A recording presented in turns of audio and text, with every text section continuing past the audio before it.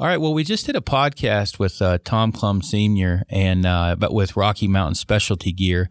And what I wanted to do is kind of lump this in the beginning before we start the podcast and the intro.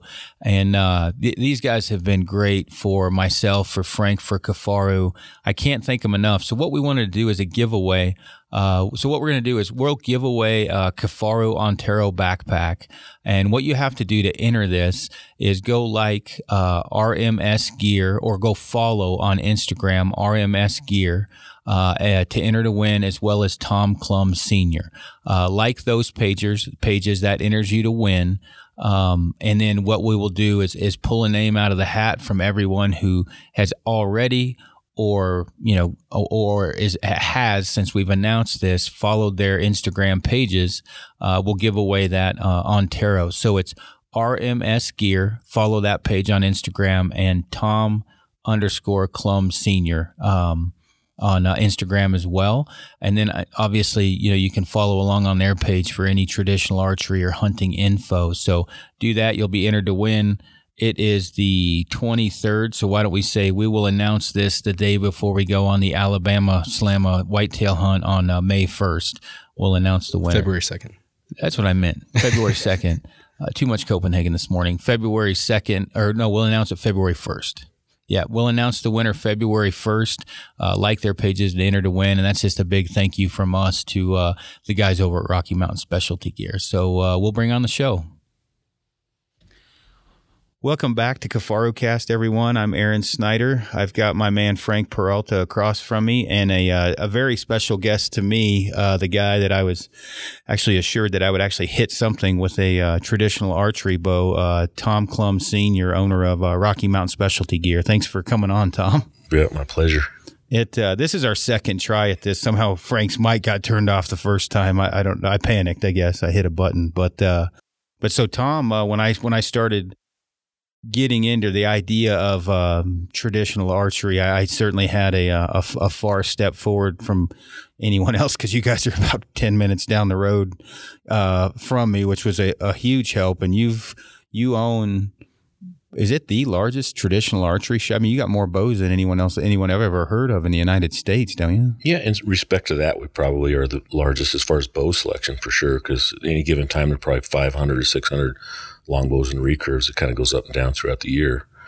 As far as overall inventory, you got Three Rivers, a giant mail order place, and Custom King probably do a heck of a lot more mail order than us. But as far as bow selection and that type of thing, I don't think there's anything else anywhere that's got that. So, and you guys are just getting more and more well known as time goes on. I mean, I can say, as far as you said, with the traditional bows, you got whatever between 400 and 600, but you've also carry the most knives I've ever really seen in one place, and including, Bass Pro or Cabela's. You guys carry a pile of Benchmades and a bunch of others. Mm-hmm. You've got Scarpa boots, First Light camo, and then, I mean, obviously every other thing known to man as far as for traditional as well as compound. You guys have expanded and have a compound shop. Matt is super knowledgeable. He runs that side. And you guys carry what, Prime, Bowtech? You remember the other one? Yeah, PSE, Expedition. We get Bears, but. Yeah. Gotcha. And you guys got a pile of compound stuff on the other side as well. Yeah, he's built a really nice pro shop now. Yeah. Yeah, it's handy. So it's kind of a two-part, building. You walk in, you've got the traditional archery side, clothing, things like that. And then, knives, everything else. You got shooting lanes in the back on the, what I call it, the trad side. You got backpacks, everything else. And on the other side, you've got compound stuff and all the, compounds hanging on the wall and all the different accessories. So quite a bit. And then, above and beyond that, obviously, is the knowledge base, which, I wasn't overly aware of when I started. I mean, I knew you guys knew what you were doing, but I didn't, when you're not into traditional archery, you don't really realize that how much coaching or help you one might think they need. And so that side of it was huge, from tuning, all the way up. Cause I mean, on my end or whatever, I don't know my, ask from a hole in the ground when it comes to tuning a trad bow, especially when I started. So it's been crazy. And you've been shooting a traditional bow for, your whole life, basically. Yeah. I really got into it in like the mid to late 80s. I can't even remember the year now. When I got out of college in 1976, I wanted to be a bow hunter, and I went in to buy a recurve, and the guy ended up selling me a compound, which I enjoyed every second of. And then somewhere in the mid 80s, I saw this cool recurve, and my business was making good money. And I bought this custom recurve and started shooting it. and then, as I progressed through the summer, I was shooting a little better. And then I thought, well, you know what? I might be able to hunt with this thing extra, and it's really fun. And in like late June, I said, I could hunt with this. I've been missing elk with my compound anyway. And went hunting with it that year, killed a bull elk, and after that, there's no turning back. Yeah. And I mean, I get to hang out with you and shoot the shit all the time, but you have, you've killed quite a few elk as well as your kids. And I guess that's one thing I probably should. You've got two sons, Danny and Tommy. And it's funny. So Danny and Tommy both wrestled, but Tommy, not to see too many squirrels, is one of the better high school wrestlers in the history of the United States. Basically, he was what was his record? Was he had one loss in 4 years? His record was 148-1, and that one was his last high school match. He was ahead 12-8 with about 15 seconds left. Got hit in a left-handed headlock, which had never happened in his high school career, to his back for 5 and lost 13-12 in his last high school match. Yeah. And I didn't know the whole, story or whatever behind that, other than, I think Tracy, Gullickson, you can fling that thing wherever you need to, scoot forward. And, we got mic problems. We don't have our table yet, but, Tracy Gullickson, or maybe, Paul, had told me about, you know what I mean, because that wasn't that long ago, I guess. I mean, was that 8 years ago now? Something like that. Yeah. And Danny was a good wrestler, but not nearly as good as Tommy. And then Danny was a great wrestler. He was just plagued by injuries through high school and college. And now the roles have kind of reversed. They both make jokes about it. Where in high school, everyone would talk to Tommy, and then now with hunting, everyone wants to talk to Danny. Yeah. They're like, "You're doing good, Danny," in high school, and then now it's like, "No, Tommy, you did good too." Kind of like that, yeah. Yeah, but I got to say, Danny's ears look significantly better than Tommy's. Tommy's got the serious cauliflower ear going on. Yeah, and, Tommy was a wrestler with about 5 seconds of meeting him. Yeah. Well, he just looks tough too. I mean, obviously, me knowing you guys, mental toughness is obviously pretty high on the list when you meet the Clums. But those boys are very tough. And Tommy's a really fine hunter in his own right. Don't get me wrong, but Danny's that special guy. He's like uncanny, the things he's done in his career. He's been more dedicated. Tommy could probably done the same things if he spent the same amount of time doing it, but it's pretty fun to see. Yeah, it's fun on an outside perspective looking in, coming into the shop, and you couldn't get Danny to say shit if he had a mouthful of it. Like, I try to get him to more or less pimp himself out of his accomplishments. Oh, he won't do it. And he's a good storyteller. Yeah. I mean, you listen to some of his story, it cracks me up. I've heard the stories before, but it's hard to get him to do that. We just need to get him to open up a little bit. Well, that's the thing. I'm like, Danny, it's not bragging. You're just telling a story. You know what I mean? And and I don't think he wants the attention. I is what I'm assuming or whatever. He's a pretty humble guy. He is. Is that mic falling down? Oh yeah, it's sagging. Let's Frank, you want to try and reposition that to where it's not falling? But yeah. So when I got over there, I had kind of made a decision to shoot traditional archery overnight type of a thing. Texted a bunch of buddies, and of course they said, all right, go see the Clums. And I'm super lucky that you guys are close, so I went over there, and it was amazing to me. What's amazing to me is this mic won't stay up, is what's amazing. It was amazing to me how much more, I guess it was simpler than I thought it would be, but a bit more complex at the same time. And what do you normally do? Like, when someone comes in and, is kind of either transitioning from compound to recurve. We might have it from compound to recurve or brand new. What are some like key things you want those guys to do or try to focus or imprint on them right out of the gate? Okay, so probably going to watch them shoot a few arrows and see where they're starting from. So like when you came in, we were kind of interviewing each other. You were asking me questions about, what I thought about this and that. And I was kind of asking you questions about the same thing. And I found, holy mackerel, this guy at the level you're shooting compound at this is going to be easy, and which it was. Because at the high level, at the elite level, positions and movements for compound recurves are the same. So when we get into shot activation, a controlled movement through back tension, it's the same movement. Everything but except maybe, of course, the obvious things. We're putting a release on a string or a D loop instead of activating off our fingers. We have a sight on a bow, probably do not with a recurve. But as far as stance, grip, position, body position, skeletal alignment, the direction and the muscles you use, it is the same. And so with you shooting at a very high level of the compound, there wasn't a lot of base information I had to go over.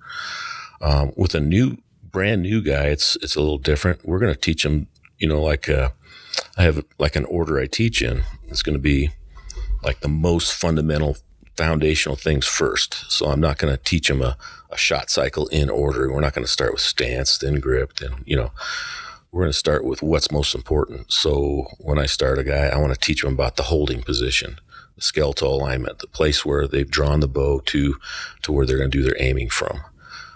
We get the skeletal structure aligned, everything else gets easier. It's a mental and physical state. You have a big reduction in muscular tension and a big easing and a reduction in anxiety in your mind. We go over that position first, and then we go over what back tension's all about. How do we get a linear movement for tension on the string? And, the whole foundation's where it comes from. I want a guy to understand, I want to drill deep with that guy so he understands why we're doing everything. And then after we got that foundational stuff, I'll describe the little things. And I'm just throwing it all on the table for this guy. And, they're thinking, oh, criminy, I'm drinking from a hot fire hose. And then I'm just telling them, don't worry, we're going to go over this stuff 30 times. And then we pick up a bow, and it's going to be a really light bow. And then we start putting all those pieces that I threw on the table out of order. We start putting those pieces in order. And we're going to start right from the basics, and we're going to perfect every position, going from one to the next to the next. And then, you give some repetition, and all of a sudden a lot of that stuff starts getting imprinted as motor programs. And so they can turn more and more of it over to their subconscious, so reducing the number of things they have to think about. And I'm telling you, it doesn't take that long, especially with a blank slate, to develop a great shot. So yeah, and I've seen you at work at your best, because I'm always, as you've probably figured out, my ears are always open when people are talking around me, especially with traditional archery, when I don't, when you don't know what you're doing, or you know just enough to get yourself in trouble. Watching someone who's a good coach like you, even at when you're coaching a beginner, it's ingraining things in my mind or helping me, maybe refocus. Refocus. Yeah. And I got to say, as many questions as I get, which honestly I pawn most of them off on you guys on online. I'll send them to Rocky Mountain. I cannot stress how important it is for people to get a coach. I think if I would have to say 99 out of 100 people, if they don't have a coach, or probably more than that, are going to have a pretty tough road to hoe to shoot accurately, with a stick bow, with longbow or recurve. And a lot of it, when you watch, you watch Fred Bear, Howard Hill, or anybody paying attention to, the people, they snapshot, which I didn't know what a snapshot was, right? I did what you told me. I didn't know what snap shooting was, but I didn't have, if someone, there's a reason you can't drive till you're 16 and you have to go to get lessons or you have to go to driving school. It's the same as shooting. If you don't know where to start, the chances of you just by happenstance having correct form, not picking up bad habits are 0 to none.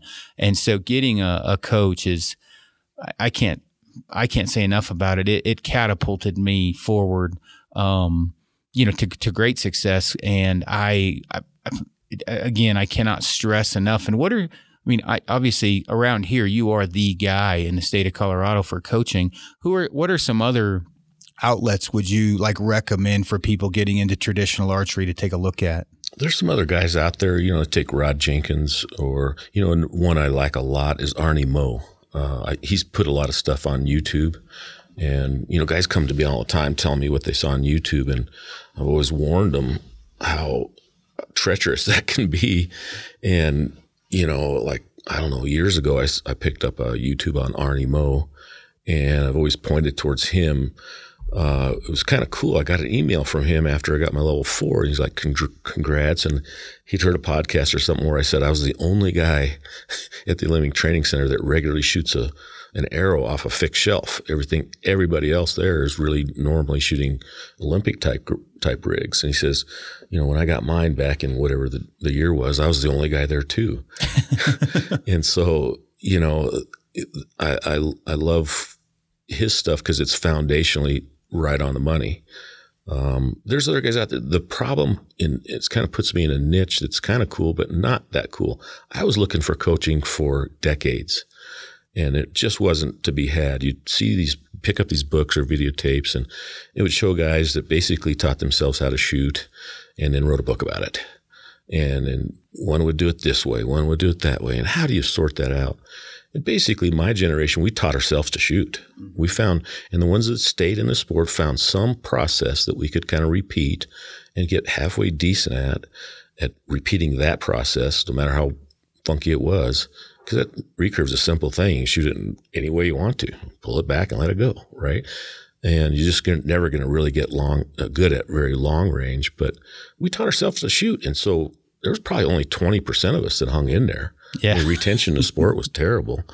And, it just is a credit to a lot of these hunters out there that are getting well known with recurve, just how good of hunters they were. Yeah. To shoot like they shot, basically like I shot, and actually harvest a lot of game. Randy Cooling talked about that. And Randy was with us a bunch down at the, the sheep show that, just going through kind of like talking with you, some of the trials and tribulations of shooting, a stick bow over the last, 40 years or whatever that, right now, like anybody in this new, era, I've got it lucky because I have you guys right down the road. You've got podcasts, which some of them probably you shouldn't listen to. It's not always great information, but you've got a lot of outlets to learn from, especially if they're correct ones. I know for me, Frank, you picked up one when I did. And now that was relatively short-lived, but what happened with you? Because this kind of goes along the lines with hanging in there. What happened, Frank?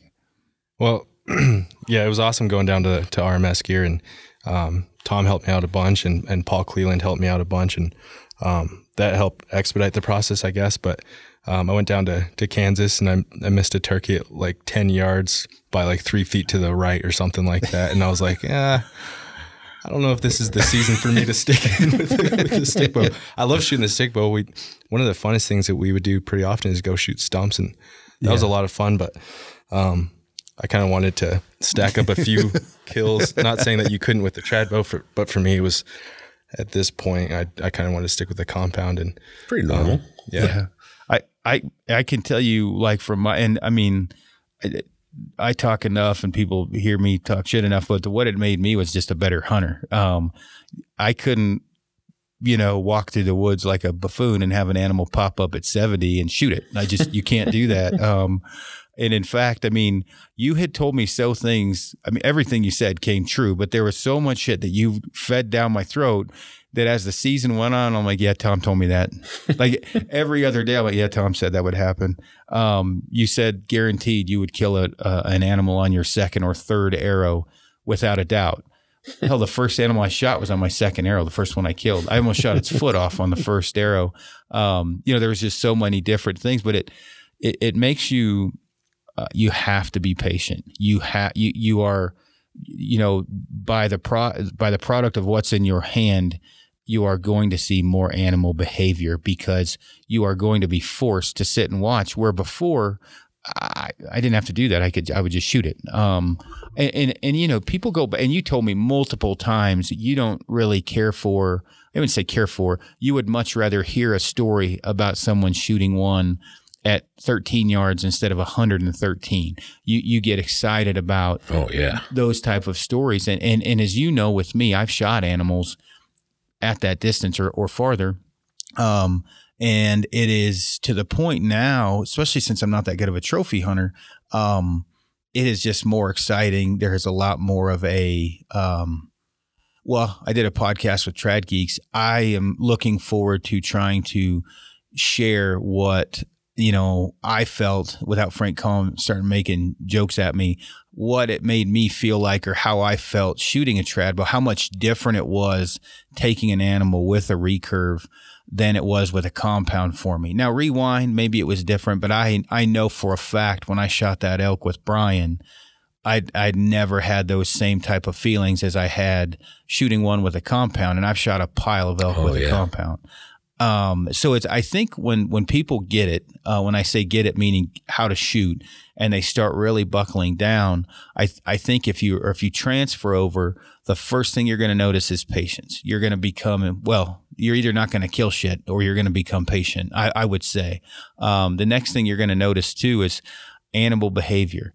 You will, because you're forced to watch so much because they're out of range, waiting for them to come into range or figuring out a way to get close, you're going to see more animal behavior. And I don't know if you agree with this, but for me, I don't have a problem getting close. Hitting the damn thing is a different story. Would you say most traditional archers would agree with the fact that, it's not hard to get within 25 yards? Hitting them would be the more of the problem than getting close? At first, it's hard to get to 25 yards. And then once you kind of develop the skills to do that, then put one in the boiler room. Yeah.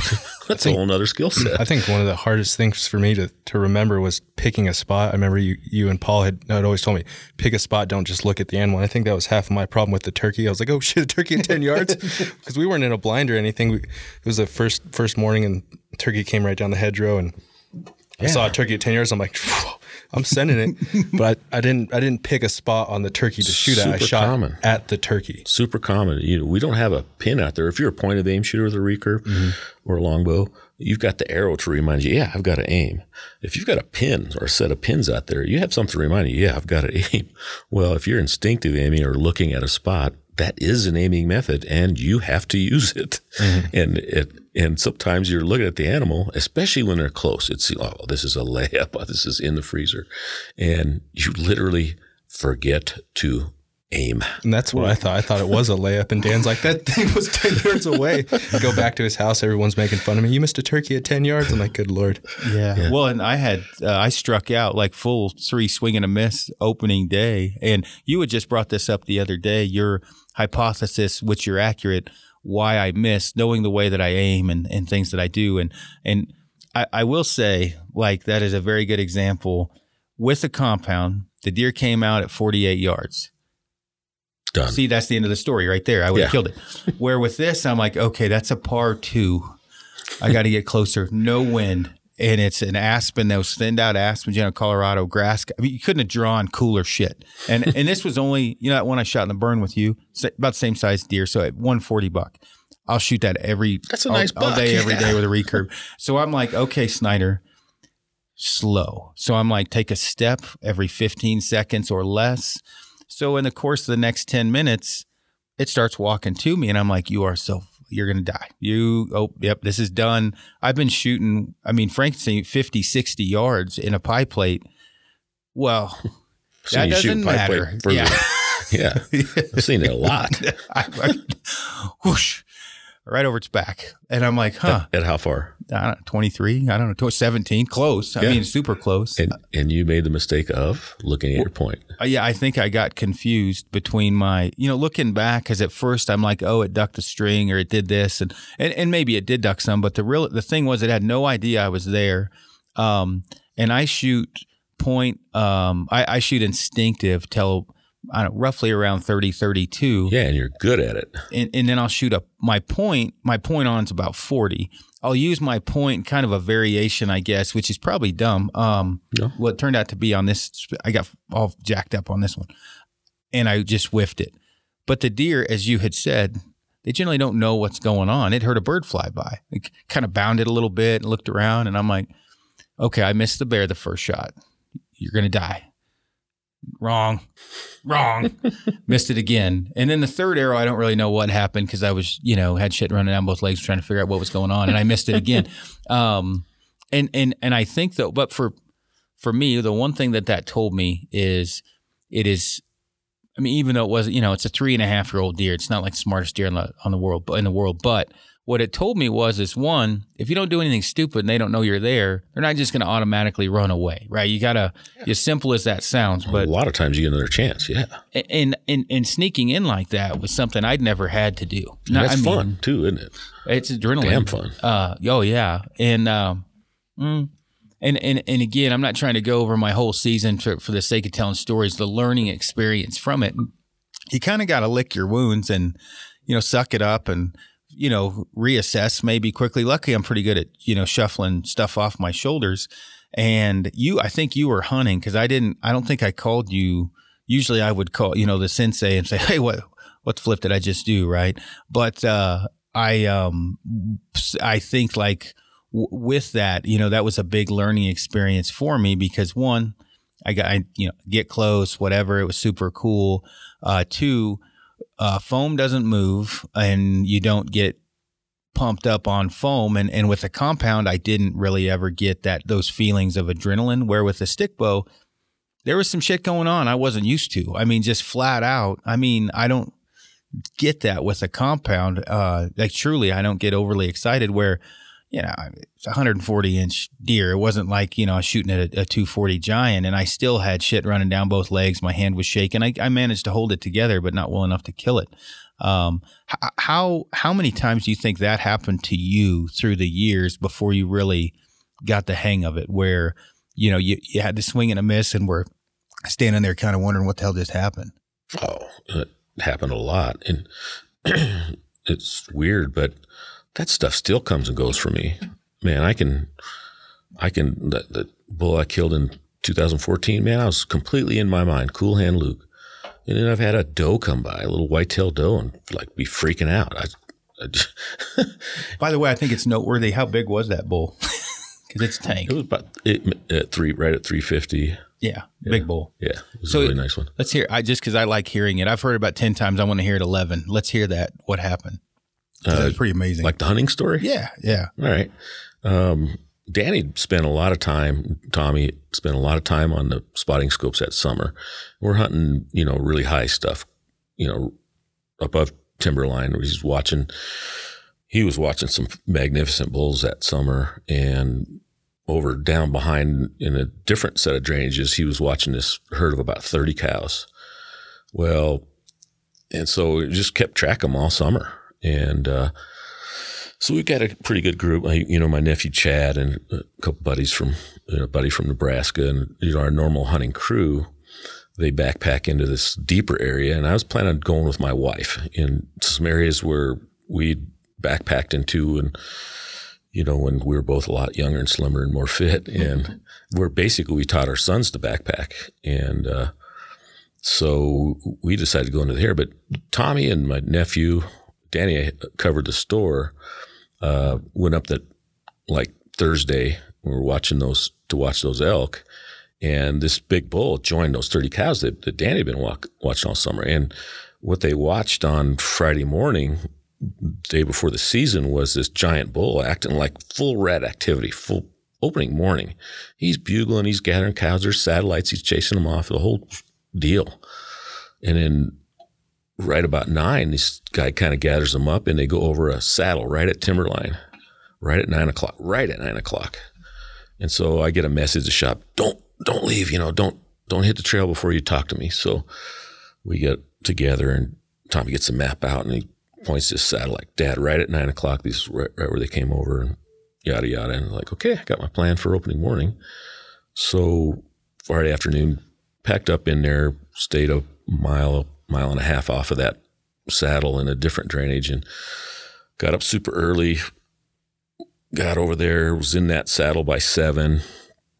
And I just found, where I could watch for this elk herd to come over. And we're watching all morning. I've got the perfect little lookout and I'm just not seeing them. And so I'm looking at my watch. It's about 9 o'clock. And I say to my wife, let's get right down there in the funnel, like right down there. They could get by us right through that saddle, through the stunted pines right in the bottom. And so we start sneaking down there and we're going down there. And all of a sudden I see a cow go by. I was like, oh yeah. Cause I went up there with kind of no plan, but like offhand plan, my ideal thing would be to get in front of that herd, let the cows go by and shoot the bull. Or if they got into their beds or something else, get up right to the edge of them and bugle at him and make him chase me out of there, just pick a fight with him. And it's kind of my generalized plan. I was just going to see how it happened. So I see a cow and then all of a sudden a cow calf. And I was like, you got to be kidding, 75 yards in front of me. This could happen, like far out. So we kind of go a little faster down there and I get this little elevated thing, like 5 yards higher than this little flat spot that they were crossing through. And I got to right where about 5 yards from where I seen the closest cow go across and maybe 25 yards from the furthest one. And another cow goes by. And I was like, this is awesome. This is going to work. And so I'm getting an arrow nock and I shuffle right between these two little, young pine trees. And man, I just looking at my bottom limb and I'm looking at the top and I kind of get my elbow behind me, just checking to see if I can draw when there's no elk passing by me. And I look over and I see these freaking giant antlers coming over the stunted pines. It's like, oh, like Murphy's sleeping because something should have screwed up right now, right? And so I see these giant antlers coming and so I just get ready and I got my face painted up. My wife's sitting on the ground about 5 yards behind me and off to the side. She's just going to hide and not screwed up, and all of a sudden I look back and that thing took a left turn and it pops out like 5 yards from me. It's like, you got to be kidding me. And so I glance at his antlers like, oh yeah, that's the freaking big guy. And I've kind of got my bow up and I was like, crap, I'm going to have to let him walk by and shoot him quartered away. And like, this is too easy. Everything is just falling into place. And he gets right in front of me, like 5 yards in front of me and turns and walks directly away from me. And it's like, okay, Murphy finally woke up, And so my mind's just going into hyperspeed, like what to do. And I decided that I've got to make this bull turn around and to see what the heck's behind him. So I went to full draw and I got into holding it, in that spot where you can sit there for a little bit. And he's walking away and I'm inventorying what noise to make. And I'm like, should I chirp? He's got cows chirping all around him. And should I bark? Nah, it's kind of alarming. He'll probably just stop. And I thought, I'm going to make this weird sound that isn't too alarming and just hopefully he'll turn around and look. And so I just made this like womanly up and down little hype as like, much as my voice will. Like that? Yeah. I don't know. It's just weird. I can't even reproduce it because my nuts aren't up in my stomach right now. Exactly. You don't have shit running down both legs. Exactly. Yeah. So anyway, I'll be darned. That sucker stops and he turns his body all the way halfway around to see what the heck was behind him. And I was sitting there at full draw. So man, I just looked at the spot right over his heart and let it rip, And I didn't see the arrow, but when he'd take his first jump, I see just like 7 inches of my arrow sticking out right on a heart shot, man. And I see the arrow break as his front leg comes back and bam, he goes right through a stunted pine and off he goes. Yeah, looked at my wife and I said, I just shot that big bull right in the heart. And I just got to kind of sit down. I'm like rubbery legged. And then these other elk keep coming by and like, darling, you get down there, let's shoot 2 of them up there, Mm-hmm. So she gets down there and I'm getting impatient and I start walking to her and then a little bull bust out, one of those satellites that was following her. And it's like, sorry, babe, We sat there for another 10 and it was done, So It was amazing. What was weird about that bull is that I shot him kind of like above the elbow, about 4 inches, but a little bit into the front quarter. And it was a hard shot. It was dead nuts hard shot, but where it entered his body was through that muscle and not through the chest wall. Mm-hmm. So he didn't put any blood on the ground. Yeah. And like, this is weird. I said, we're going to go up there. There's going to be blood everywhere. That bull's going to be within 75 yards. And all of a sudden, there's no blood. Yeah. And it's just weird as hell. But I know where I hit him. So we're looking around, and I'm not finding anything. I'm finding a little speck here and there. And I started doing a search, and then it's getting later and later. And we had a plan to call the boys at noon because they were a few drainages over, really far away. And so let's go up and call the boys. And I hiked up the top of the saddle, and I tried them, and real staticky. Got him. Hey, Dad, what's going on? I said, I shot that big bull, and like, where'd you hit him? I said, man, I'm pretty sure it's a hard shot, but I can't find blood. And of course, they're being suspect. The dad now, like, yeah, hard shot, I can't find blood. Do you need us to come, Dad? And I know they're a long ways off, so. And I was like, man, I hate to have you, for this bull, yeah, we're on our way. Those boys started walking. Anyways, 5 hours later, 5 hours straight hike. And I don't know how many thousand feet up and down they went, or how many miles that was. But 5 hours later, in which time, 4.5 of that, I'd searched that mountain in the direction those elk went. And Chris and I are like laying down, just resting. We were up and down that mountain 4.5 hours looking for this bull, which I know is dead. Danny walks up and was like, Dad, you sure you didn't like hit and, run down the rim? Like, buddy, I know what I saw. Yeah. Let me show you what I got. And Tommy, after this 5 hours, immediately like throws up. He is exerted, dehydrated. Yeah. And Danny's like, yeah, show me what you got, Dad. Yeah. And Tommy says, don't worry, Dad. Bloodhound's here. He was like totally confident his younger brother was going to, like, okay, this is what I got. And he's looking around, and we're looking at direction of travel and all this. And he looks over the opposite way, and he sees this tuft in the pine needles. He goes, oh, how about that? I'm going to go check that. I said, yep, I saw that, checked it out, been around the corner. Yep, well, I'm going to go look. I said, great, I'm not going to get his way. So he goes up to that spot, walks about 5 yards further, and goes, there's blood here. I'm like, you got to be shitting me.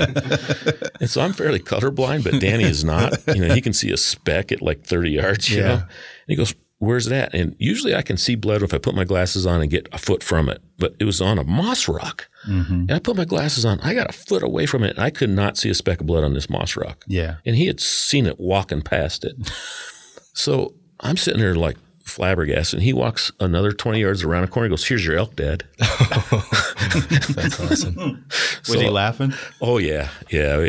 I've had my chops busted a lot over this, which I deserve, right? Because I looked 4.5 hours for a bull that took Danny 5 minutes to find, right? And, it was weird. So it turned into a grid search back in the direction of travel up and down this mountain. And I had walked within 20 yards of this thing twice. Yeah.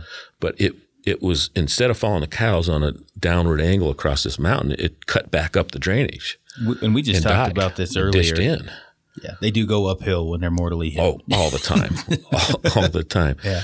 And the thing was, he was within 75 yards, but he just didn't put a lot of blood down. And you know what? If I wouldn't have seen where that arrow hit, I'd have assumed that I nicked something. It just shows you how much you have. This is a big lesson. It shows you how much you have to follow up every damn shot. Yeah. Because who would guess that a dead nuts heart shot would put a few drops of blood on the ground? Yeah. I would never have guessed that, but now I know how it can happen. Yeah. And I had it happen once, same thing. And it was like where the body was positioned when the arrow went in to where the body positioned naturally. And all that got covered up. Covers up, yeah. And, and that was with a relatively big broadhead with a compound, and same thing, hard shot. I mean, luckily for me, we were 12,000 feet, and you could still see it, not a drop of blood for 75 yards. And you think about if that's in timber, that's a problem. I mean, you're going to have to look. So, well, in that bull, I was going to say, I've seen it, that it's around 350. Is that your biggest bull? Oh, yeah. But you've shot quite a nice one. I shot one other really nice one about a mile from this, and then just the drainage over. Yeah. For a stick bow guy, you've shot, I mean, I hate to say that, but you've shot a pile of elk with a recurve. Not like some, but yeah, I've gotten a few. Yeah, I was going to say, I mean, by the way, everybody, the clums are extremely modest. I mean, as far as total time on the mountains, elk on the ground, between you, Danny, Tommy, your family, you guys pretty much got her figured out when it comes to elk hunting. Yeah, those boys are getting pretty darn reliable killing elk. I don't know how Danny's got a whole bunch in a row. I mean, he's missed a year here, like maybe here, but like he told me the other day, I don't remember, but it was a whole bunch of years in a row that he's killed elk. Yeah, he shot a big bull 5 years ago. Big bull. About that, yeah. He killed one that was like 363. Yeah. In a year, I got that one in 14. He killed another one that was like 343. I mean, he's gotten a couple dandies. Yeah. No, he's killed some good bulls, and then and those were with recurves. I mean, he had one this year, and he probably wouldn't want to say it, but you know, this thing is like 390, 400 class. He told me about it. He got a deflection. Yeah. That he couldn't see with the compound. So he hates the compound. I'll just say that. He has told me on multiple occasions, I am far, because he's got bad shoulders. So he has to shoot a compound. 8 surgeries on shoulders from wrestling. And what his thing is, with Harold Fahrenbrook, same thing. They can see what they want to see with the recurve or the traditional bow. Where they got too much shit in the way with the compound. Yeah, you visualize the trajectory path with the compound. You just can't do that. Yeah, no, and it makes sense. And I mean, I say that it's not like I had to do that with the bull that I killed because it got so close. I'm looking through the branches trying to figure it out. Where I mean, it's true with you knew you could shoot right through it, right? Oh, I did. Yeah. Where with the compound, I wouldn't have known. Well, I say that I've shot enough where I probably would have, but your arrow's leaving below your eyesight. So let's say if you shoot something at 10 feet, you'd shoot it for whatever 70 yard pin with so branches that are right in front of you. It's unique with the compound, and you're looking through a sight. You're not seeing the big picture, if that makes any sense. Yep. Where you are with a recurve or a longbow. As I say that, I haven't hardly shot a longbow at all, but same principle. So what? Just because I get this question a ton, what would you be your? Because I listened to pretty much exactly what you said as far as my arrow setup. I think people were surprised. You set me up the first go round with a 48 pound, 48 at 28. So I was pulling 53 probably total, shooting like a 570 grain, 580 grain arrow. Hammer. 250 grains up front. When you shot that big bull, I was shooting your bow initially. I bought your bow from you, your Palmer. Yeah. And I think from what I've talked to some guys, maybe they're at a falsehood that they need to shoot 65, 70 pounds, super high poundage. I was super surprised. I blew not through everything but my elk. I pretty much blew through or did some major damage. And you went through some bones too, didn't you? Yeah, I did. In fact, the bull, which thank God Frank and Dave came and helped us pack out. Did you come up for that? Mm-hmm. Yeah, you did. Yeah, because we got lost coming out. Never trust Ziegman with a GPS, by the way. A beehive got stung. I did the same thing on mine. We hiked out. We left our camps in there. Everybody left their camps in there. We got like Dave Ziggy and Paul Gussie to come help us, and we went back up there with a bunch of folks to pack that out. And we didn't get to the truck till 1:00 in the morning that night because we went straight out. And that's where Tommy found out how tough his mother was, because he left early. Danny and I stayed back to bone the elk out. Yeah. And get it bagged. And Tommy started right up to where our truck was. And so, we didn't start out till it was dark. Danny and I got done right at dark and got to the truck at 1:00, and I threw up. Everybody threw up but Danny. Yeah. It was a tough day. I'm sure. Cool day. I've had that day happen myself. Oh, yeah. Those are the days you remember for sure. Oh, yeah. But you're shooting. Talk about your setup, because everybody's a gear junkie, including traditional archers. Yeah. What are your three, let's say top three bows, and then what are your preferred setups as far as arrows and broadheads go? Weight, type, all that. Yeah, so I like 200 grains up front at least. This year I changed to 250 up front because I had a cow moose tag and I wanted a little more oomph. By the way, he did get his cow moose. I did. Yeah. And that thing was absolutely still within 15 seconds. Yeah, that's cool. It was very cool. I like at least 200 grains up front. and I shoot between 535 and 570 grains, depending on which bow and which arrow setup I've used.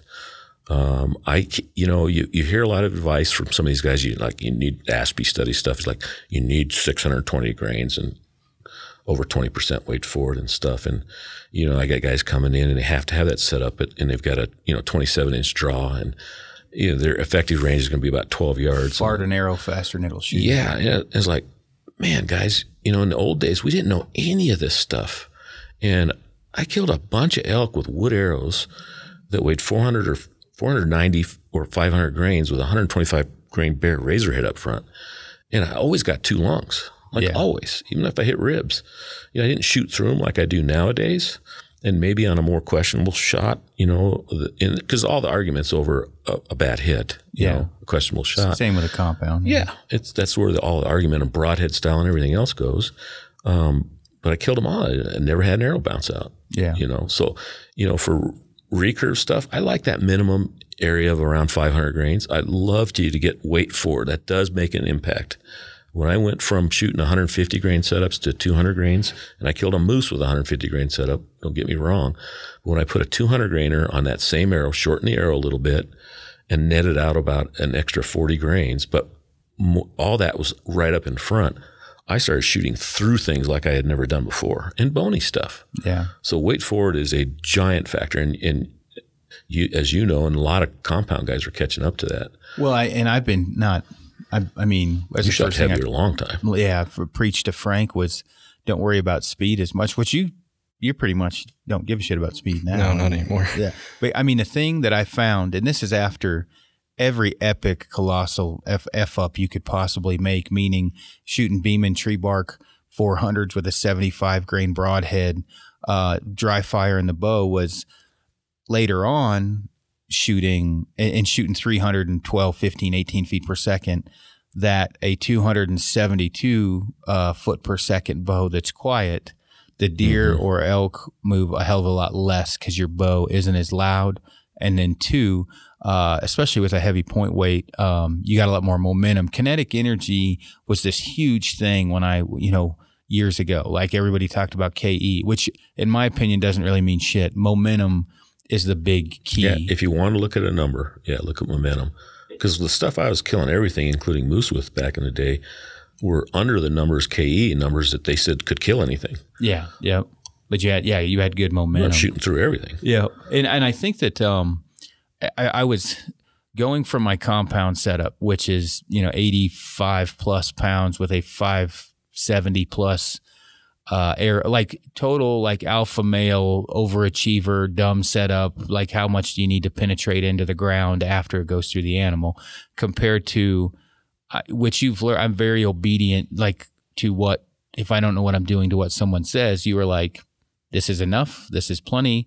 And so accuracy was like pivotal for me with the recurve, and I could not shoot 60 pounds for shit. I just couldn't do it. I got fatigued. I'd start collapsing really bad. And so 54, 55 was good. I mean, that was enough. And it's not like I had any experience. I was listening to you tell me that it was fine. And then I zipped through that bear and couldn't find the arrow. We had to search for it after. And I hit one rib on one side, you split the gap on the other, but went, zipped through it.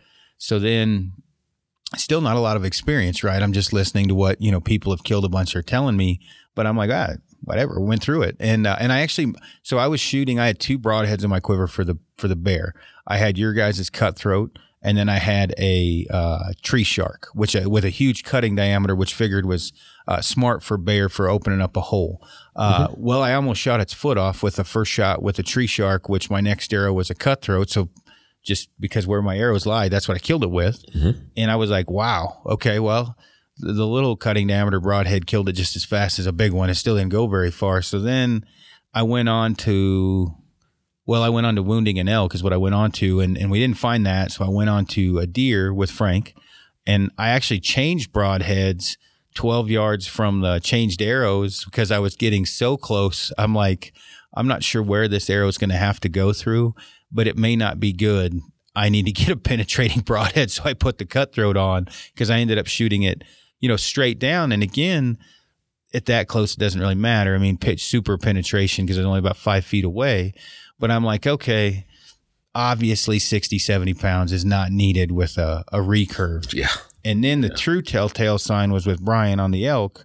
I shot it, which I've got a lot of shit for, but I shot it on a frontal at about 12 yards, and I shot a little high, and it went between the vertebrae, but it buried that broadhead. We should go up and get that.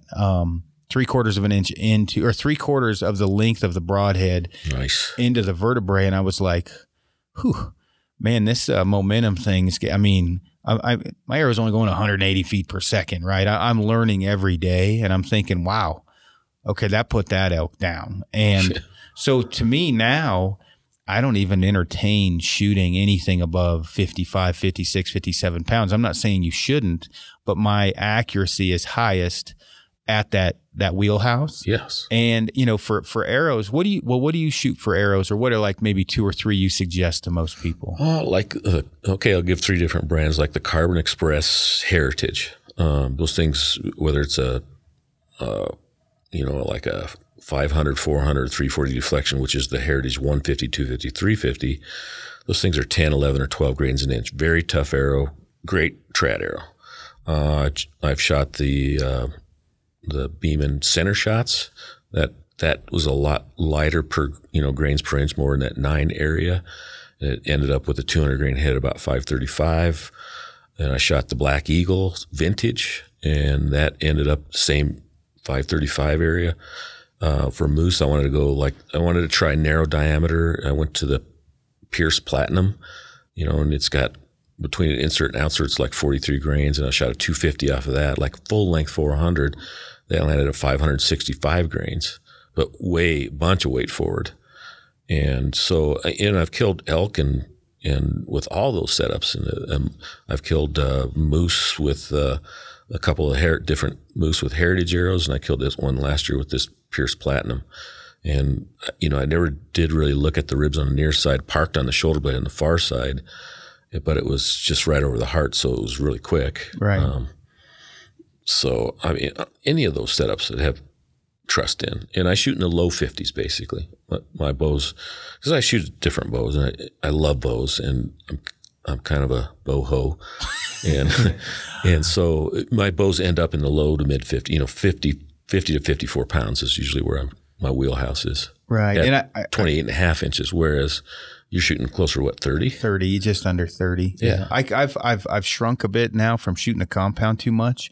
Remember how my draw only kept lengthening as I was dropping as you my start shoulder? Getting in better positions, yeah. I started at 28.5, went to 30 within the first month. In fact, you were commenting on some photos when I first started of all the goofy shit I had going on. And then, so I would guess I'll probably expand a little bit more as I'm starting to drop my shoulder. I've always shot a high shoulder with a compound. Same problem with the recurve, but I know one of the things that obviously I have the gift of you guys being right down the road that you kept saying is one of these bows will sing to you. One of them is going to talk to you. Yeah.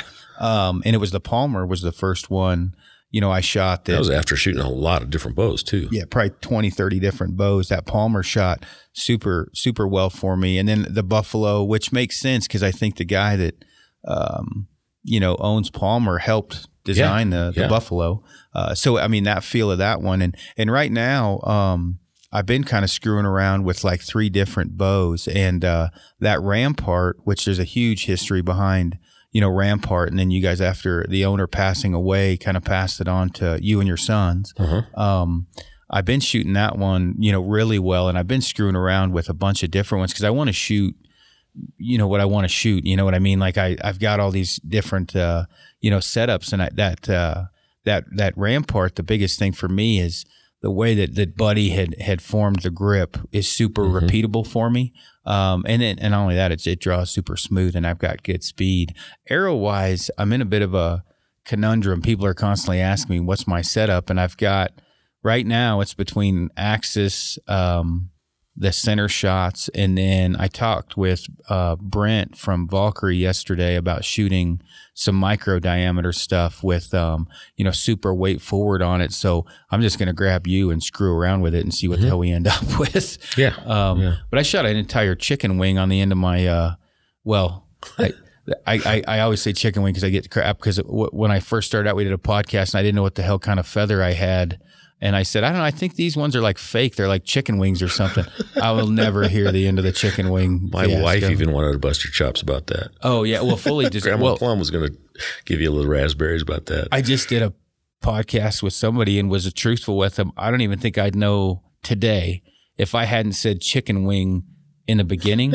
The way that I just do what you tell me. There's feathers. Yeah. It's a feather. And I wouldn't have, I mean, I remember you talking about like there's, from a wild turkey, they're more waterproof or they're more, less susceptible. Big oil vein in them. Yeah. And so in my mind, I'm like, well, these other ones must be from another bird or something. And how would you know if nobody told you didn't read about it? How would you know? I don't know, but I know now. I said chicken wing. I get messages to this day about chicken feathers, which I mean, I fully deserved. I'd be making fun of me too, but I don't think I needed the 5-inch, helical. I don't think I needed that much on there. So, I mean, I think we were just talking about it. 4-inch parabolics is what you've shot for quite some time, just 4 inch. On the micro diameter. When I got to bunch weight forward, I dropped down to those 4 inches. But I've always shot 5-inch, 3 5-inch feathers too. Gotcha. Well, everybody had said the drag long distance was a big deal, but I'm thinking, hell, I can't shoot long distance with this thing, so it's kind of a moot point. With a heavy arrow, it's not that big a difference. If a guy's shooting a target rig, he's going to get he's going to see a big slowdown. Yeah. But on a hunting arrow, you just don't see that much. And I always, when we talk about steering a broadhead, I kind of like to err on the side of a little more feather. Yeah, more stabilization. Well, and I again was just doing what you had told me, and it made perfect sense to me from a compound perspective too. Is I fought shooting 1 3/4, 2 inch veins forever, trying to get fixed blade broadheads to tune. And the moment I went back to a 3-inch, feather or vein, it worked. Simplified a lot. Yeah.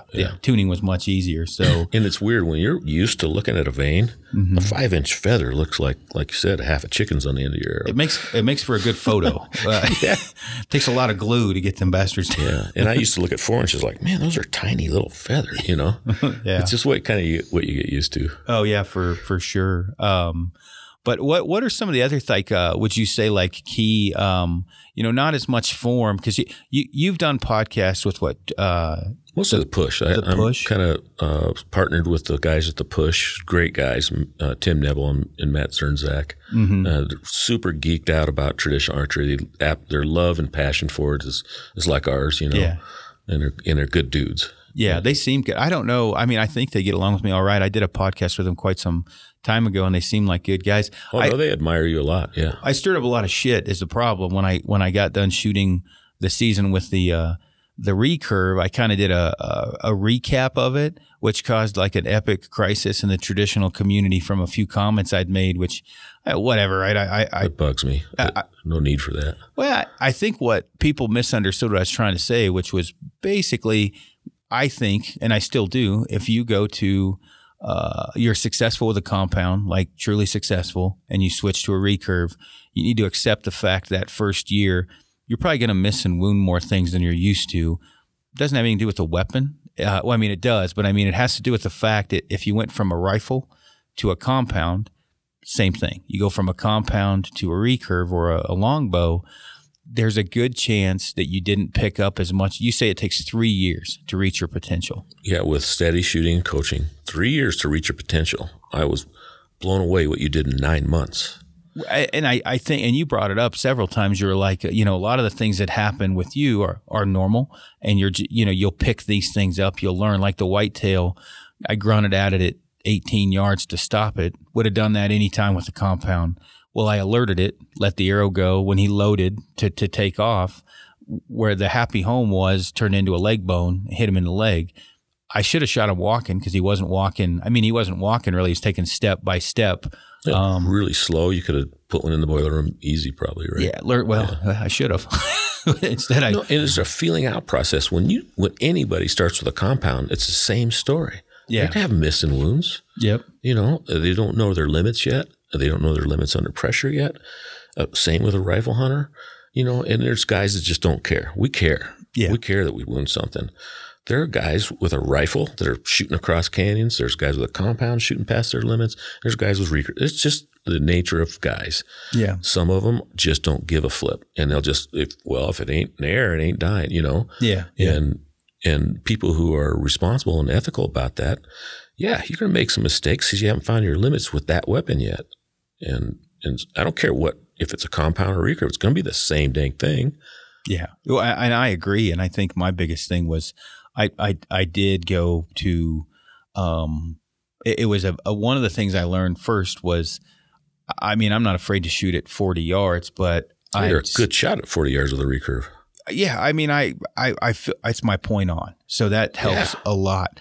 But what I did learn, and the bear was a good example, and I'm only talking about this so people understand. With the bear, for example, I was at 40 forever from it. I didn't feel comfortable, and so I just didn't shoot because it just wasn't a shot that I felt comfortable with taking. The mule deer, completely different story. It was at 40 yards, bedded, no idea I was there, and I had another 3 months on me of experience, and I felt a lot better about it. I will say, though, every step I took, the happy level got closer or got better. So meaning if I was at 36, you can damn sure bet I would try to get at 26 if I thought I could. Yeah. And I mean, that's just, how it works. The thing is it is so, the fucking adrenaline pumps so much more when you're going from, the hunt starts at 40, 60 or whatever with the recurve. Yeah. My hunt ended there. Yeah. And so it's kind of like from a rifle, a compound. Oh yeah. Where it ends with a rifle, it starts with a bow. Well, and with Frank, so Frank got to watch this stock where I shot this one at a couple feet, or I mean, I don't know how far it was. The velvet was a few inches from the bottom of my boot, but that would have never happened with a compound. You know what? I would have just circled around and shot it at 80 or something. I mean, I just wouldn't have. And wouldn't have had that experience. No, and I mean, I had shit running down both legs, like full on, because when I took the step on the boulder and looked down and his velvet was like this, just like a few inches from my feet, I was like, holy shit, I can't believe this is going to happen. That is cool. And that would have never happened with a compound. And those are a predator. It was crazy. Well, I had a lot of shit going for me that day specifically. What did it take me? 3 hours to get there? It took a long time. Nice. I got lost my fucking shoes several times because I stalked on the wrong rock. And I come around the corner and I'm finally like, I think that's the rock. And I'm trying to find Frank 1,000 yards out. And he stands up and does this. Like a touchdown. And I'm like, holy shit, that deer's still there. And the wind was so bad that he didn't want to move. And so it was a cool, again. It's the perfect setup to get that close. Yeah. Oh, yeah. I'll hunt in the wind with a compound. Buddy. I'm like, with a stick bow, I'm like, hey, let's go hunting. It's windy. Cause they plant. They don't want to get up. Well, these are the things like I had just talked about on this last podcast with Trad Geeks. What I really would like people to experience that, because I never would experience those things. As you know, I mean, you don't ever give me shit about shooting long distance. You would just kind of, in your Tom Cum way, kind of like, well, I think you'd, probably get a little more out of it if you scoot it a little closer. And those are the things that I want people to see that I got to see from picking up the recurve. I never would have felt that. I'm not an emotional guy. When I shot the elk, I about broke down into tears. I mean, I had to take a minute. That's cool, man. That was awesome. It's just, I don't feel it normally. We talk about it. It happened in my case, when I was my best buddy, Paul Plattner, growing up, man, we learned to bow hunt together. We had a year of backpacking where we didn't see anything, and then the second year's like we scared some stuff. It was a big success. We learned everything. There wasn't the internet then. We'd learned it all by ourselves, just in the field. But the first elk I killed, he called in with a garden hose. There was a plan on Outdoor Life magazine, how to make an elk bugle out of a garden hose, and with a dowel that you flattened out over the, and put the flat spot under the notch in the garden hose, and we plugged it at the other end. The thing would make 3 little tones, right? And we read this article like, hey, TC, listen to this. This article says that one guy should call and the other guy should get ahead of him, and the elk will walk by him. That's where I start. Nobody can ask me a dumb question, right? Right. Yeah, I got you. That first elk that we got, and I say we, I got to shoot it, but it was we. Man, we were hugging and lifting each other off the ground. It was awesome. And then we killed some elk after that. We started getting regular at getting elk. But then I went to that recurve that year, and this was after several years, from 76 to 86 to 89. I don't remember. It's somewhere in that neighborhood. And he calls in this elk, and it walks by him at 4 feet, and he's still got his compound. He doesn't think he can get it cracked over without spooking it. and it comes in front of me, low light situation. I probably couldn't see through a peep, probably in that half-hour legal light, Yep. and I kill that elk. Well, when we found it, we were lifting each other up again, that was like the first elk, hugging and lifting each other up off the ground again. It was the coolest thing. And like my buddy was like, man, if I'd had a longbow, I could have just eased up there and got that bull. And he got a longbow, and he killed bulls the next 3 years in a row, and laid them down regular after that with a longbow. Yeah. So it's a different feel. It's a different, with a little more challenge comes a lot more satisfaction. Oh, I can. I was Amy, my fiance. She used to listen to me talk constantly. And well, I don't know. She's a talker. She probably talks more than I do. But I'm telling her about this stuff, and she's not a hunter, so she's always listening in and from a non-hunting green perspective. And I was talking to her about it, and I was like, I mean, everything is truly a trophy with a recurve. Oh yeah. And the other thing too is that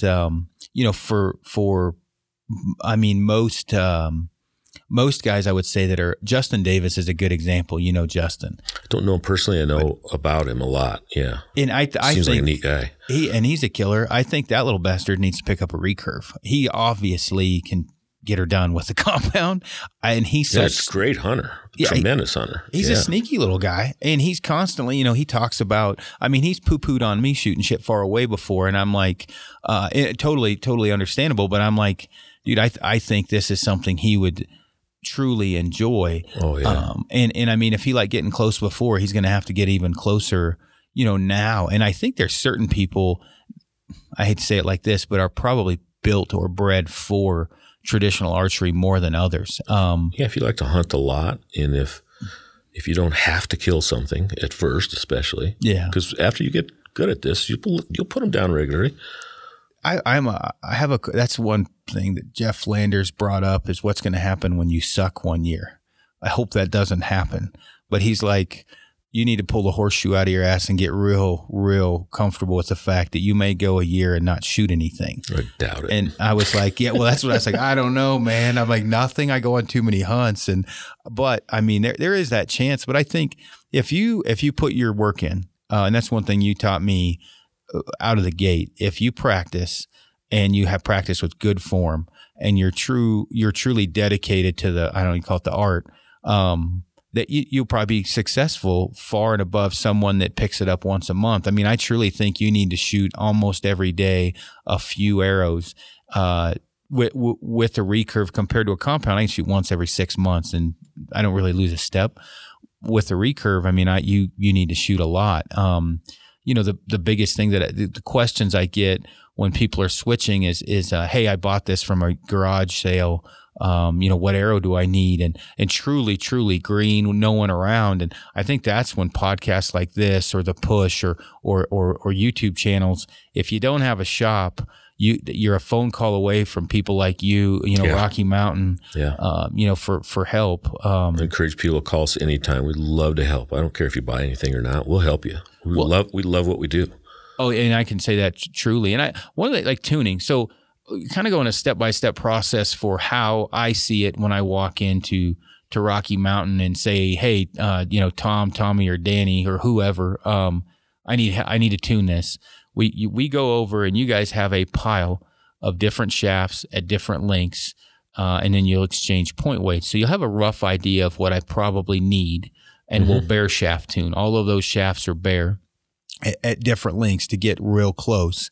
And shitty form aside, I'm shooting these different arrows to get the exact shaft length, spine, and point weight I need to get pretty dang close with a bare shaft. And again, this is my perspective of this.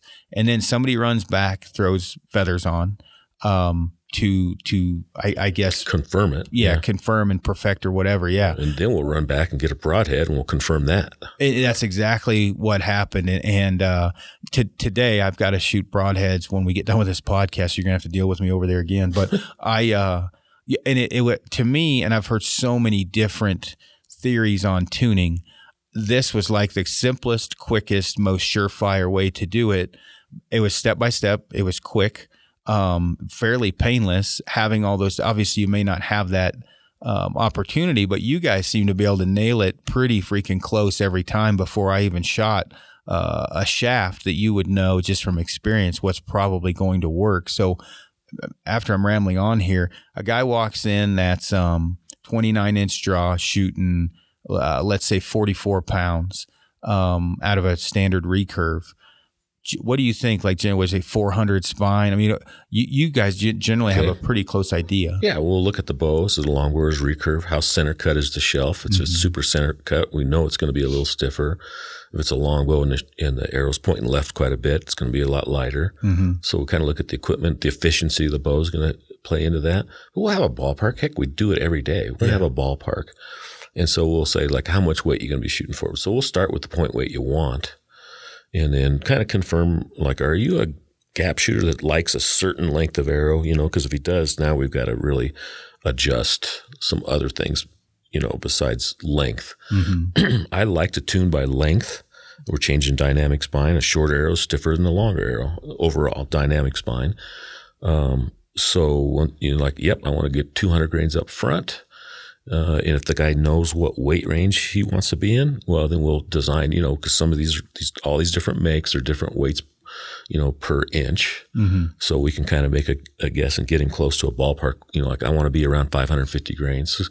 So if they ask for recommendations, first thing I'm going to do is like, what are you hunting? If it's just deer, I know we can go lighter.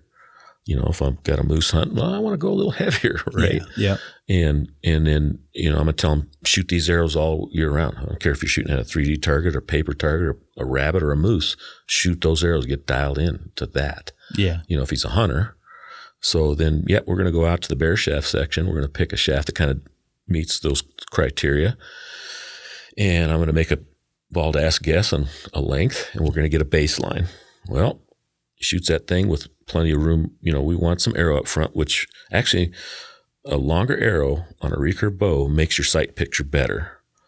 If you're a point of aim shooter, it's going to reduce your point on range. If you're an instinctive aimer, it still improves the sight picture to have some arrows sticking out in the front there. So I certainly don't care if my arrows are not an inch over my riser, Mine are hanging out about 5 right now. I think 4. Yeah, look at that picture of me shooting that moose. I think it looks like there's like 6 inches hanging out, right?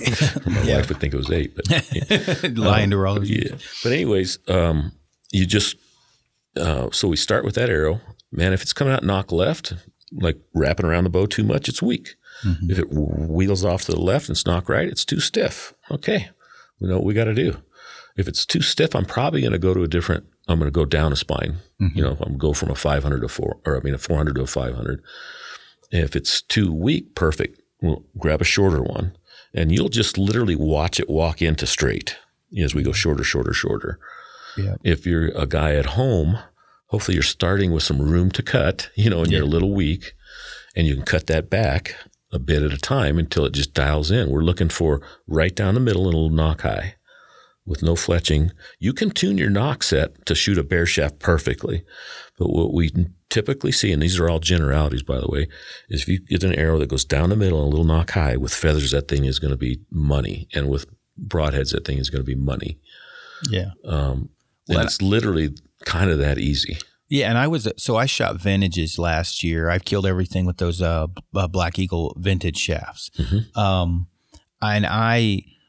with that one, we had to cut my my arrow a little bit short to have all that point weight I had up front for stiffness. So I was actually getting pretty freaking close to my finger, probably closer than I wanted to be. But I shot it so well, I didn't want to change it. And I'm one of those guys if you see at my house, there'll be 8 dozen of the same arrows fletched the same way, same everything. I don't like to change, and I shoot them all for the same thing.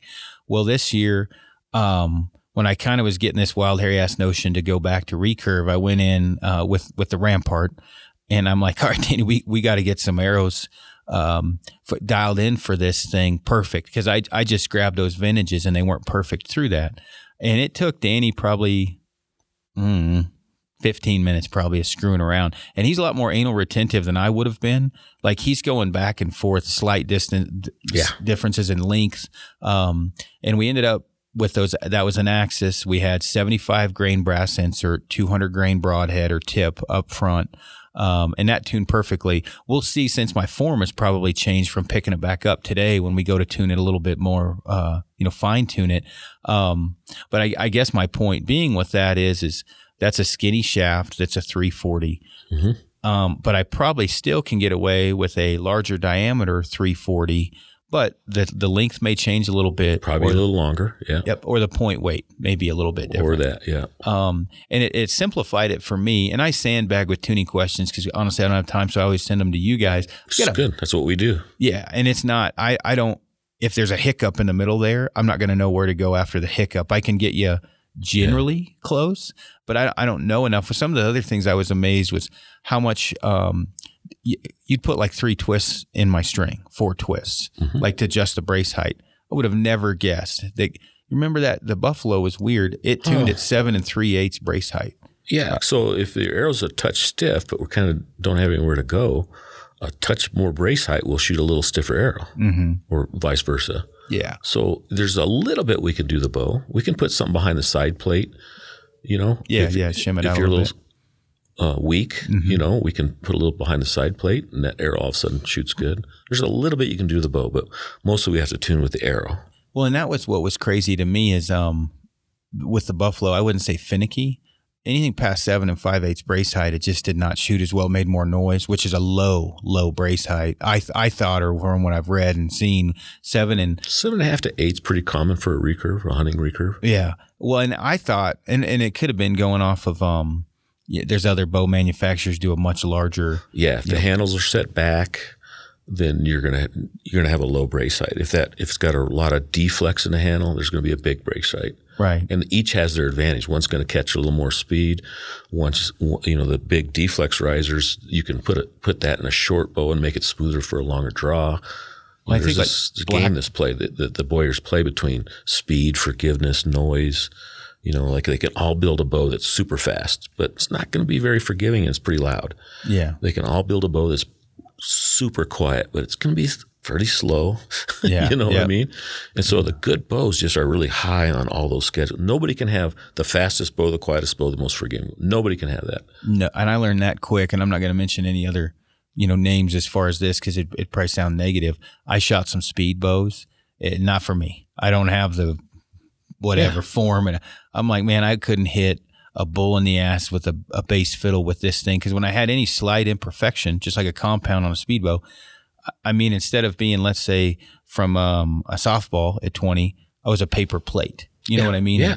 And so for me, the forgiveness aspect was a lot more important. And I think what Black Widow, they're like 8.5, 9. They have a huge brace height. Yeah. If they get low, they get really noisy. Yeah, and so it's kind of weird with every different bow, make, model, manufacturer. I'll be interested to see how what shakes out with this Rampart today with the broadheads or whatever, because I'm taking her down to Alabama to shoot a lot of something. When are we going, Frank? February 2nd.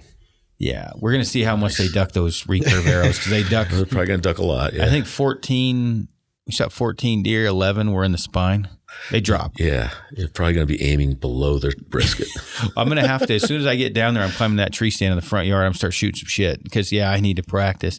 That's another thing, too, is we're rambling on.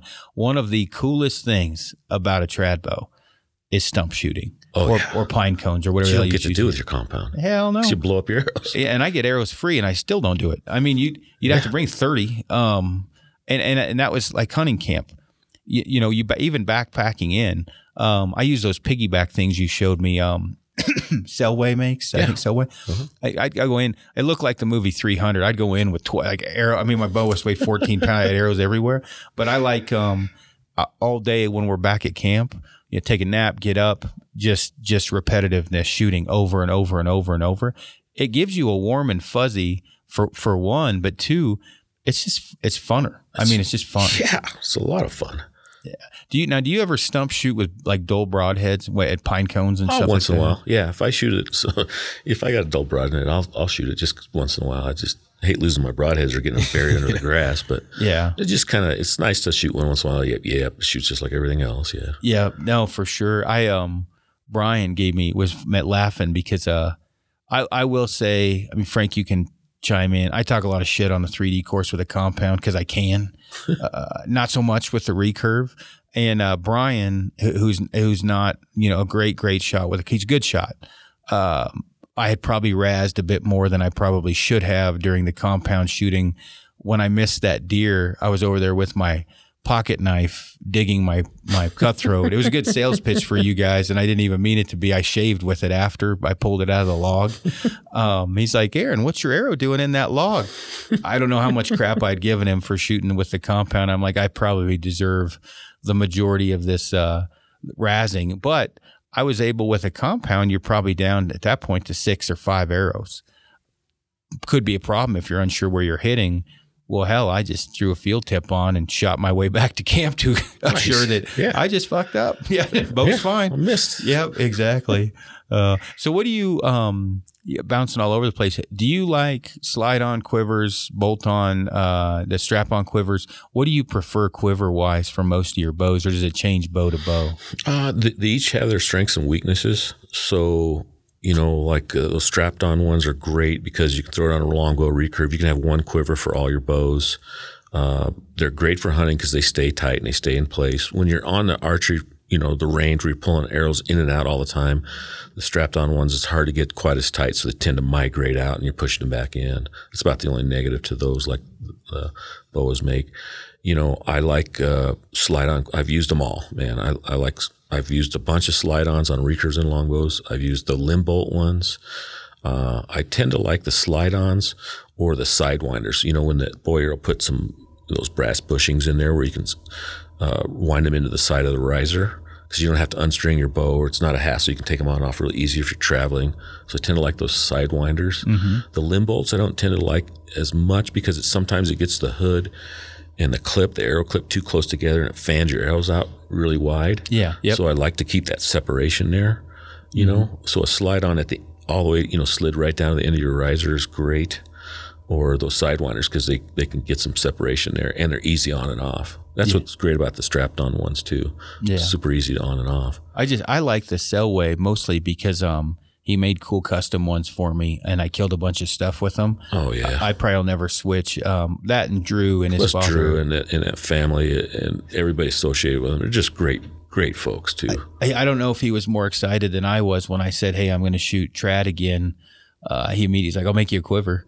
And I'm like, all right, what kind of Kifaru shit you need? We'll do some trading. So he made 2. This is obviously an explicit podcast. One says never fucking quit, which is going to remind me to never stop shooting the trad bow. And the other one says Kifaru cast. But nice. He, with, some of the different, I would say be open-minded with some of the options, because you get people that are so hard-headed. I've noticed both with compound and traditional, but this is the only way. And I tried what a lot of people said was, is it Great Northern Quivers? It's some kind of a bolt-on limb bolt thing. Yeah, they make them like ones you can strap on, and the quiver is basically the same. Or they have some that go under the limb bolts. Yeah, and I'm not saying it's not a great quiver. It just wasn't wasn't for me. I like the one that slides on the limb the most. And I pack 6, and then I piggyback at least 2 more. When I'm backpacking, I do the same exact thing. Yeah, and I mean, I got so nervous. I had, like in BC for the grizzly hunt, I had 8 arrows in a tube that I strapped on my pack, and because I was so paranoid about this bear hunt, I'm like, what if I fall? What if I didn't need them? Then I was worried about getting them wet, and I keep them dry in that tube. Yeah. Now Tommy, he had me spray them with Never Wet or hairspray, or I don't know. It worked pretty damn good. Yeah, there's a silicone spray. It's Scotchgard maybe. It's something like that. Yeah. And the particular stuff I use, and there's different ones out there, and they work fantastic. Some of them you have to spray like way ahead of time because there's a chemical odor. Yeah, you have to let them. That stuff I sprayed smelled like shit. It was bad. Yeah. So you can't spray them and go hunting. Yeah. But there's lots of things to do. Like we said, I always have natural, at least a couple arrows with all natural turkey feathers, wild turkey feathers, because and I pick the feathers with big oil lines. They stand up really well. Yeah. I ordered some of that Gateway powder stuff. Mm-hmm. I haven't tried. I've heard tons of people tell me it's great. I've heard other people say they didn't really like it. I've heard other guys tell me it tastes like shit when they put it in the corner of their mouth. I guess I know it's good product, and I just don't like when they're brand new. They kind of puff that stuff, and that powder is so fine. Yeah, it looks like you could inhale a half a bottle. If you put it close to your mouth, and there's probably nothing to worry about. But I just didn't like that stuff in the air that I'm breathing. I guess we'll see if my asshole turns around and starts talking back at me, because that's one of the things I was looking at. I was like, huh, and I heard guys say, "Man, works great." Do not, because guys uses their whatever you call it, their when they have their touch, to have a trigger, triggered release off the feather or whatever, feather in the mouth. Yeah, they didn't like that so much; it tasted bad. But we'll see. I'm going to try that, because with the wet weather hunts, I've even thought about trying to put a shelf or an elevated rest on there for shooting veins, so I can shoot feathers and veins. Yeah, right. And those were all learning things for me. Like, we're 9 days into a hunt and it's piss and rain, and my feathers are like, 2 of them are sticking up, one's flatter than a monkey's ass, and I'm like, I'm going to have to stab this grizzly if I get a chance or whatever. So there's always, trials and tribulations. On that kind of hunt, I'd certainly have some treated feathers. Yeah. Yeah, no, for sure. Well, what would you say, to try to wrap this up pretty quick with, and you've heard me complain about guys, obviously bashing me in the trad world. What would you say as far as how it's changed with, not technology shooting wise, because really not probably that much has changed in the last 10, 15 years, but as far as technology, social media, the podcasts, YouTube, as far as like getting traditional archery to be, I hate to say it, but cool again. One of the biggest things, as you heard me complain, was, I guess you could say maybe curmudgeons, or you've called them crusties sometimes, that kind of poo-poo on anything different. Maybe guys trying to get, into traditional archery, doing it maybe a little bit different way. Are you liking the direction it's going or disliking? I'm loving the direction it's going.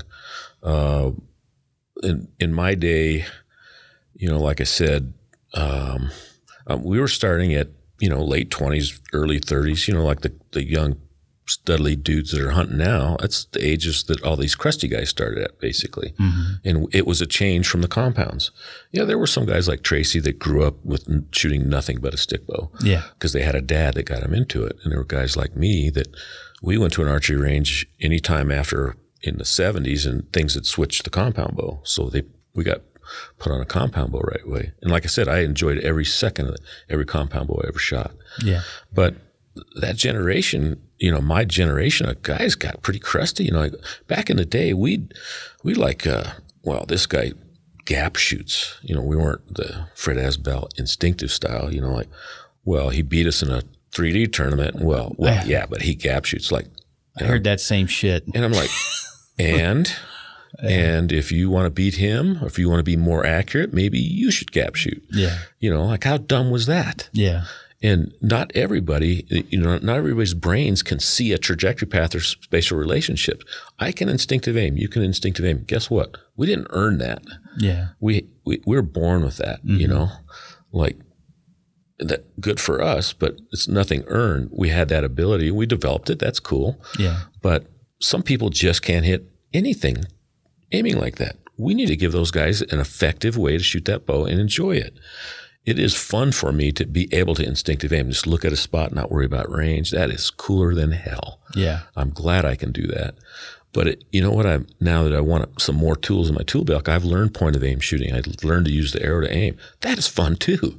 It's funner for me at long distance. Yeah, it is fun to sink one consistently at 50. And, watch this. Yeah. That's fun, man. Yeah. No, it is. And it gives you some assuredness that you're going to put one in there too. Yeah. So the crusty guys in the comments, and you wounded an animal, why you're talking. Yeah, you're an honest guy. This happens in hunting. Yeah. Please. It didn't happen to you. Yeah. Do you lie about that? Yeah. Come on, man. Yeah. This is a great sport. In prior to the crusty generation, those guys did it all. Yeah. They did target archery. I mean, the shooting came out of target archery back then. And those guys were great shooters. Mm-hmm. Like guys just a little younger than me, like Tracy, he grew up with a dad that was always in this sport and learned his shooting out of target archery. And that's why Tracy was one of the best shots in the region for years and years, right? Mm-hmm. He was taught a good target form, basically. Yeah. And he was a great shot under hunting conditions. Yeah. And then we got into this whole side thing about the squat and pop shooting, and then we had generations of guys that was the only way to shoot a stick bow. Baloney. So now we're getting back to, let's take some things from the target world and learn to shoot this bow really well.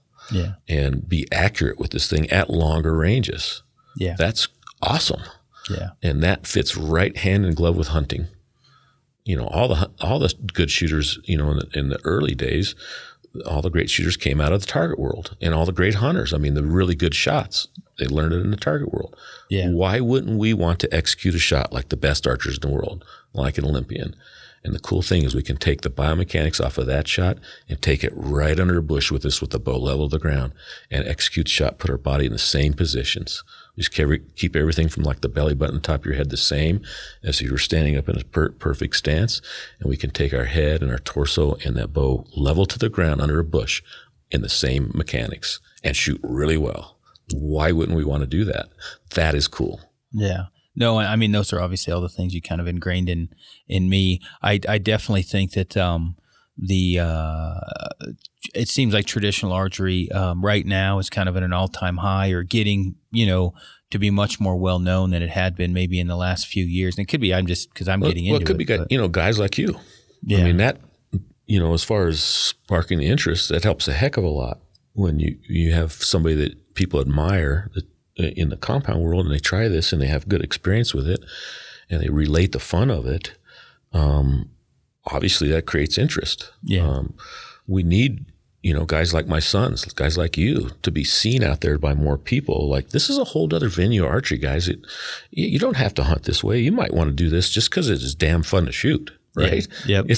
It is more fun. It adds challenge. Yeah. Problem today is the same as it was when I was younger.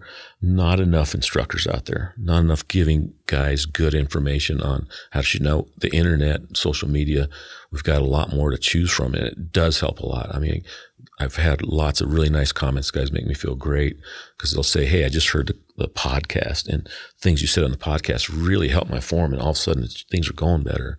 Stuff Turner's doing with Target Panic, which is the plague to everybody virtually, except for a few freaks like you. It's like Voldemort. You don't say its name. Yeah, exactly.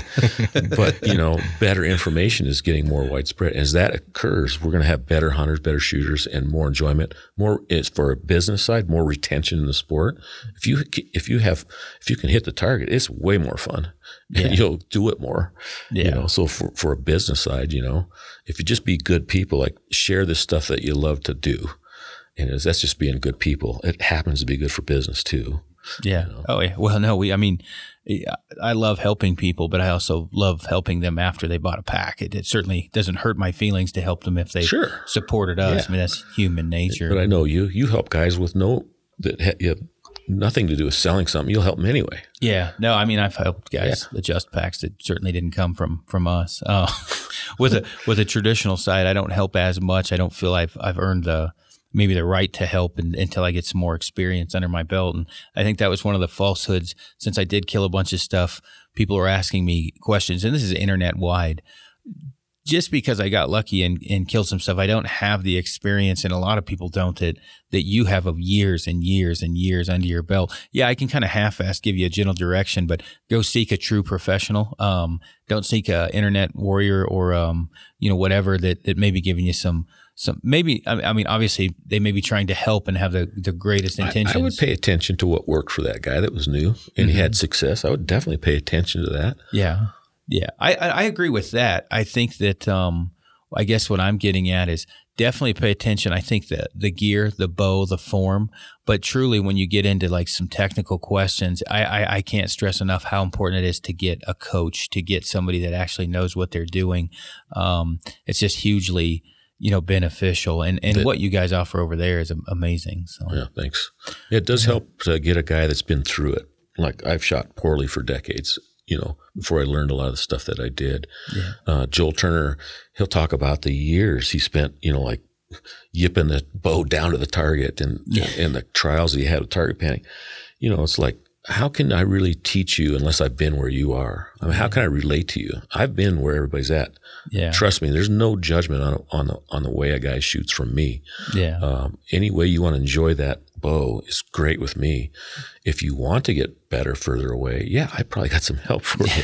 You know what I mean? But I don't judge you. If people saw me shoot 15 years ago even, they'd know I don't judge you by the way you shoot. No, for sure. And I've heard Joel talk. He what, 15 years he went and he didn't kill an elk or something. A bunch of them in a row. It was a pile. And I get along decently enough with Joel now. He's pretty funny. We initially did not. I think I told you I wanted to kill him or conk him in the head. I can't remember what, but I think with Joel as a dominant, personality, and I don't think he realized how much. In the case, I serve one master, which is you, and he dove in. Head first with the best of intentions. With great intentions, right? To help me in to my own. Wrong. Yeah.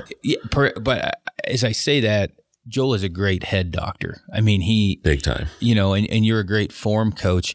I think the biggest thing I have going, I don't know if it's going for me, I am not susceptible, or a lot of the things that Joel coaches, I'm personally I've not seen, and you're about the only guy I can say this about, I've not seen that stuff pop up in your shooting, and you are the exception to the rule. Well, some of the things I tell you, I'm like, I don't believe that no, that's not true. Yeah. And you would say, well, maybe not for you. Right. Yeah. And that's exactly what I'm thinking. I'm like, okay.